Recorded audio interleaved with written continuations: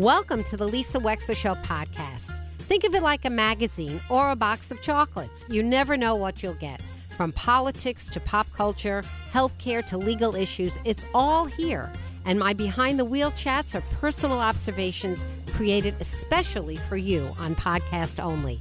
Enjoy.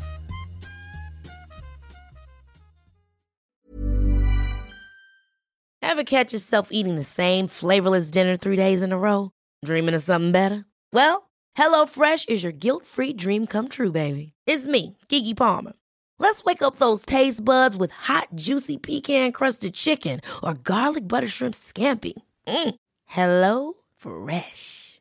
Stop dreaming of all the delicious possibilities and dig in at HelloFresh.com. Let's get this dinner party started. Millions of people have lost weight with personalized plans from Noom. Like Evan, who can't stand salads and still lost 50 pounds. Salads generally for most people are the easy button, right? For me, that wasn't an option. I never really was a salad guy. That's just not who I am. But Noom worked for me. Get your personalized plan today at Noom.com. Real Noom user compensated to provide their story. In 4 weeks, the typical Noom user can expect to lose 1 to 2 pounds per week. Individual results may vary. There have been articles, and I'm going to get into this in just a minute, about how poorly we've educated people post-Bin-Laden, the post-Bin-Laden generation. There's huge articles about how, I'm talking Americans in this country, and that this is now, we see the fruition of this in their ignorance, in their distortion, and their not understanding of world events. And I think about that a lot because my generation, the baby boomer generation, we were very lucky. We were characterized by post-war boom. Not just baby boomer, but post-war boom economically.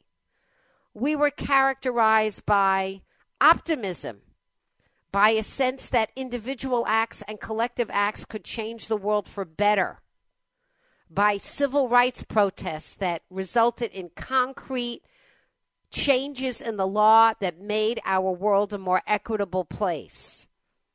When I was growing up in the 60s and 70s, notwithstanding the world events and the assassinations and everything else, my parents had a boundless optimism about the possibilities of America to do good. They felt that coming out of World War II, that America was a force for good and had an exceptionalism that allowed it to do good in the world. Not that it was perfect, but that it was better than the alternatives. And I grew up with that. And that's part of my core. And I can tell you that if you ask young people today, I don't think they share that at all. They don't look at America as necessarily a force for good. They don't have the boundless optimism that we had. There are generational differences. And the earlier one, the one that I was talking about, my grandmother's, she grew up as a flapper, right? So her era, she was a flapper, and then they got crashed in the Depression, and they went through all of that. But when she was growing up in the 1910s and the teens, the aughts of the last generation, they were drilled that discipline was the secret to success.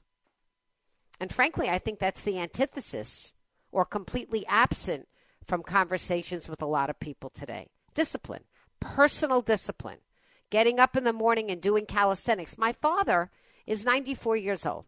He's a generation past my grandma. But he also grew up with this idea. He said, but we did it every day in school, Lisa. So when I wanted to start getting in shape when I was 50, I remembered the exercises that I did at Boys High in Brooklyn. And we had general calisthenics every single day to start our day.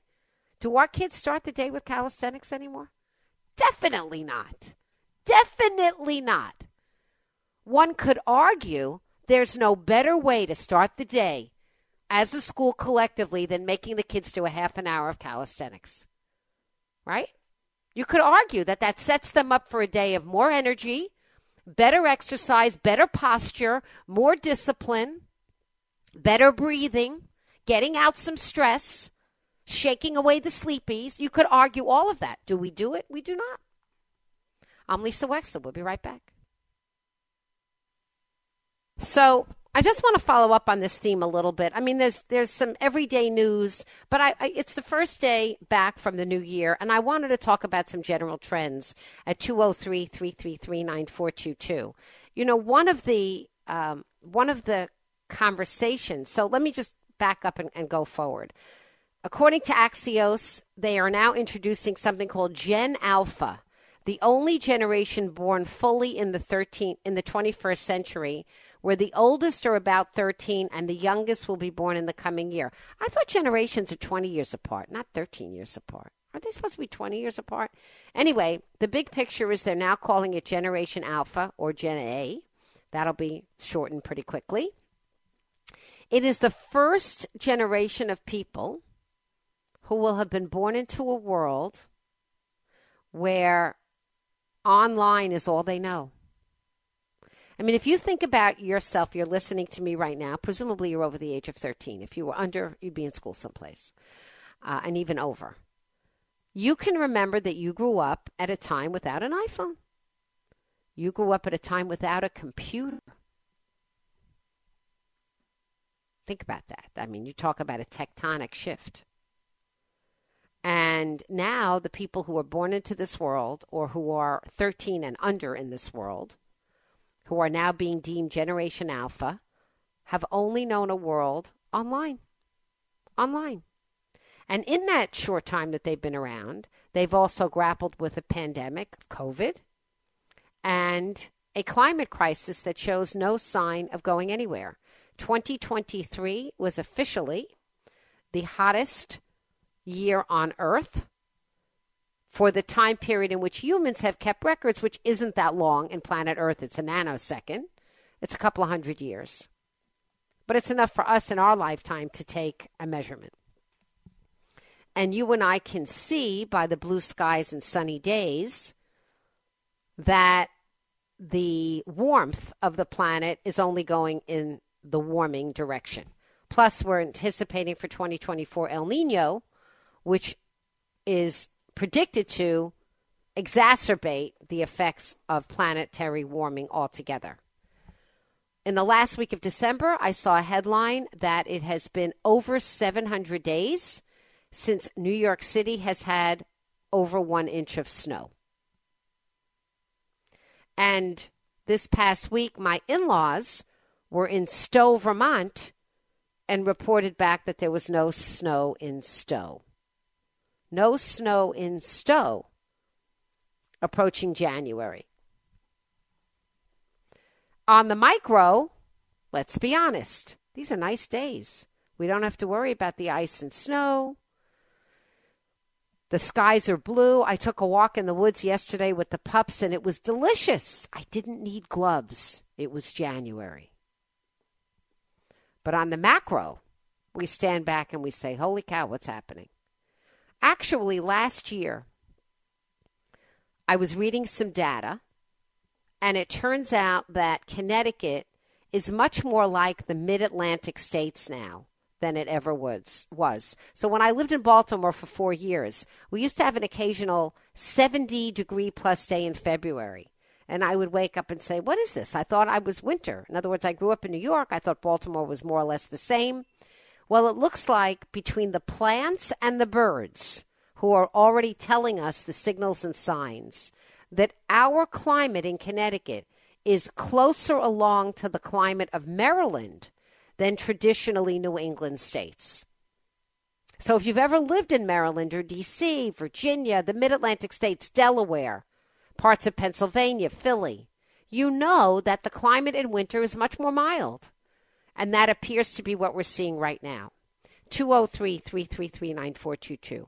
But in terms of a conversation that I was having just before, when we were talking about what our generations are learning and what is it that our generations are absorbing in terms of what their generation will be characterized by, it was shocking. More or less a month ago, we saw some headlines about, in the middle of this Middle East war, that a bunch of people on TikTok, young people, were extolling the virtues of Osama bin Laden. Do you remember that? And it was a lot of headlines for a day or two. But now the data is in, the much more substantive data is in. And I want to explain it to you. It's a new poll, and it was a poll conducted by JL Partners, conducting the survey for the Daily Mail. Asked 1,000 Americans for their opinions on Osama bin Laden. This happened after that TikTok flurry where people said, what did we miss? How is it that kids think that anything about Osama bin Laden is something worthy of praise? So they did a survey. Get ready. 8% of people between the ages of 18 and 29, Gen Z, had a completely positive view of Osama bin Laden. 12% had a somewhat favorable view. 8 and 12 is 20%. 1 in 5 have either a completely positive or somewhat favorable view of Osama bin Laden. That combined 20% is larger than the 18.9% that the Reform Party presidential candidate H. Ross Perot won in 1996.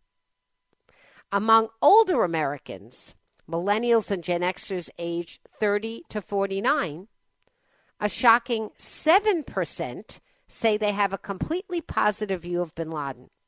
We're moving up to 27% now.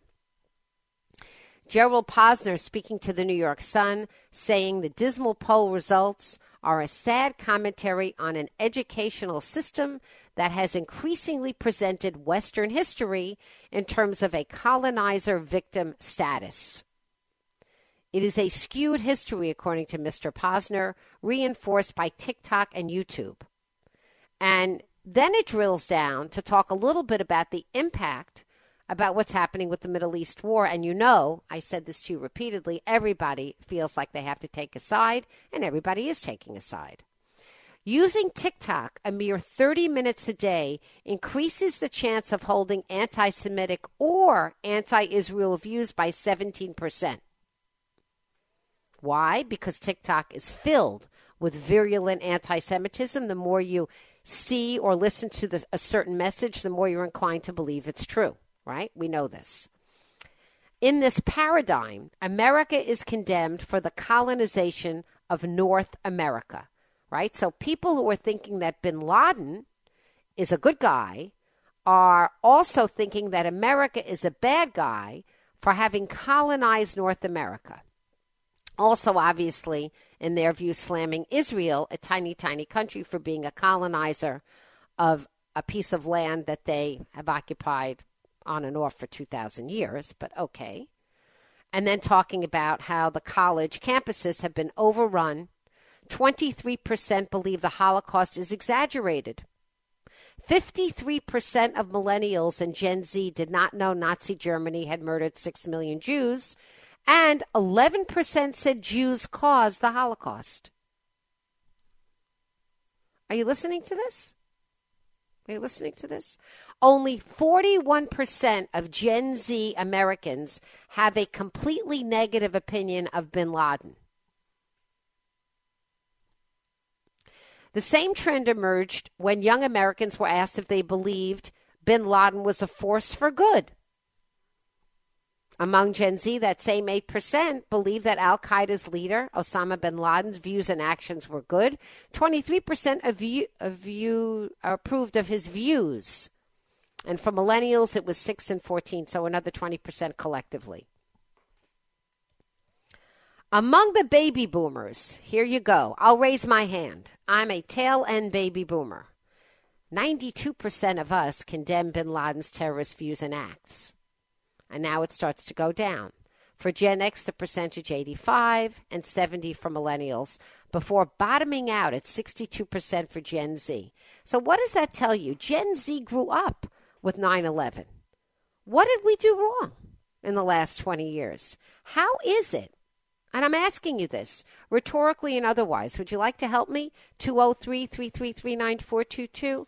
How is it that we failed so utterly in explaining 9/11 and Osama bin Laden? and the push for Islamic domination over the Middle East and over Western culture and thought. Fundamentalist Islamic, radical Islamic, not average, ordinary Muslims. Let's be very clear. But this radicalization of a sect of Islamic people resulted in ISIS, which had to be destroyed. Now, is it because the United States responded with 2 wars that lasted 20 years, for which people were scratching their heads and saying, what are we still doing there? Probably. That in the reaction of the United States, the explanation by political leaders, our presidents, was not good, was not complete, was not regular. We felt that our federal government wasn't regularly accountable as often as they needed to be to explain why so many of our soldiers were getting killed and maimed or committing suicide and having terrible PTSD when they came home. So sure, there is that. But how did we not explain our story so poorly that you have 1 in 5 younger Americans thinking that Osama bin Laden was a good guy? How's that possible? 203-333-9422. We'll be right back. I'm going to move on to other stories, but, I get the print version of the New York Times, and very often the print version of the New York Times is days older than the online version with a lot of stories, where I'll say to my kids, hey, did you hear this? And they'll say, Ma, you missed it. But the truth is that I also follow the New York Times online every day, but there is something more compelling about seeing a story in print. I don't care what anybody says. And, I was just telling you about how we keep being force-fed this idea of the United States as constant colonializers. Maybe sometimes it's true, maybe it's not. Today's New York Times, in the front page of the New York Times, print version, says, in Philippines, impoverishment is a legacy of U.S. colonialism.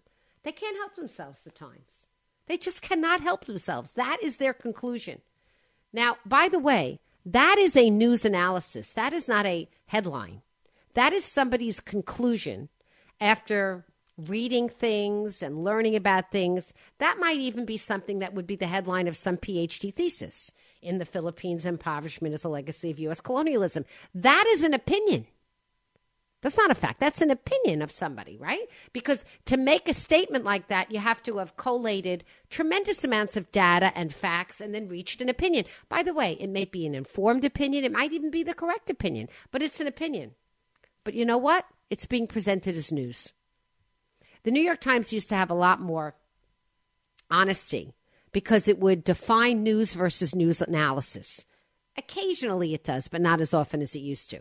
In which a headline like this, in Philippines, impoverishment is a legacy of U.S. colonialism, would have been presented with an underline that said news analysis. This doesn't say that. They're making it news. You read it enough, you start to believe it. You want to know why our younger people have such a negative opinion of the United States. It's because it's all they read, see, hear, and think, and therefore think. Hi, I'm Daniel, founder of Pretty Litter. Cats and cat owners deserve better than any old-fashioned litter. That's why I teamed up with scientists and veterinarians to create Pretty Litter. Its innovative crystal formula has superior odor control and weighs up to 80% less than clay litter. Pretty Litter even monitors health by changing colors to help detect early signs of potential illness. It's the world's smartest kitty litter. Go to prettylitter.com and use code ACAST for 20% off your first order and a free cat toy. Terms and conditions apply. See site for details. Hold up. What was that? Boring. No flavor. That was as bad as those leftovers you ate all week. Keke Palmer here. And it's time to say hello to something fresh and guilt-free. Hello Fresh. Jazz up dinner with pecan-crusted chicken or garlic butter shrimp scampi. Now that's music to my mouth. Hello Fresh. Let's get this dinner party started. Discover all the delicious possibilities at HelloFresh.com. Imagine the softest sheets you've ever felt. Now imagine them getting even softer over time. That's what you'll feel with Boll & Branch's organic cotton sheets. In a recent customer survey, 96% replied that Boll & Branch sheets get softer with every wash. Start getting your best night's sleep in these sheets that get softer and softer for years to come. Try their sheets with a 30-night guarantee. Plus, get 15% off your first order at bollandbranch.com. Code BUTTERY. Exclusions apply. See site for details. Thank you for listening. If you liked what you heard, please share it with your friends. And as always, feel free to contact me at lisa@lisawexler.com.